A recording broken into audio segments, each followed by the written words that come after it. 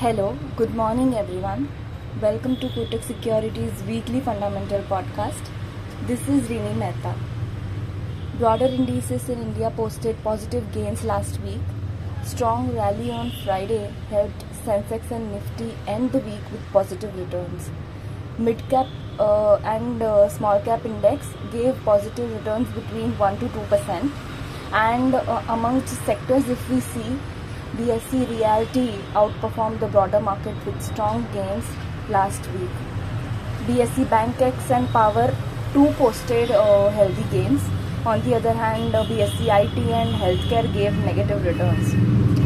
On the economy front, third quarter GDP growth stood at 4.4%, while January 2023 GST collected in February 2023 grew by 12% over the same period last year.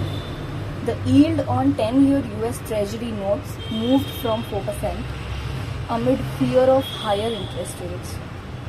Eurozone inflation for February came in at 8.5%. So guys, markets will continue to focus on inflation numbers across key economies, central bank actions, and also market will keep a tab on developments with respect to monsoon forecast. If we look at foreign investors' activity, FIIs continue to be net buyers to the tune of rupees 12,592 crores so far in March.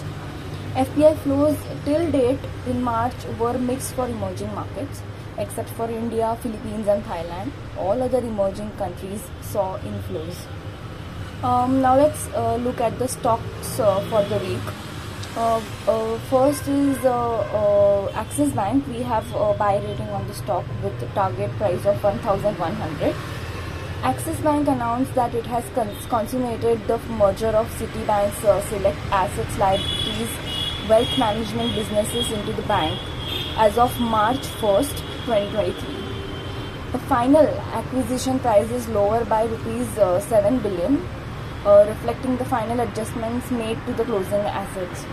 The loan book, which includes credit cards, mortgages and others, was largely unchanged, while there is a meaningful decline in deposits and wealth management AUM. So we maintain buy rating with a fair value of rupees 1,100, valuing the bank at 2.1 times book and 13 times December 2024 EPS. For return on equities of around 15% in the medium term. We like the franchise in the large private bank space. Axis Bank is trading at a discount to its peers, given that the execution has room for improvement. However, it is unlikely that the discount is likely to widen from current levels. Lastly, our pick of the week is Federal Bank, pursuing new opportunities while dominating existing ones.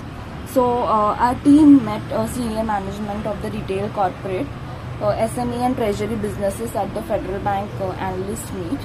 The management highlighted its plan to double new businesses over the next 3 years while continuing to scale up the rest of the large businesses at a growth rate marginally higher than industry average.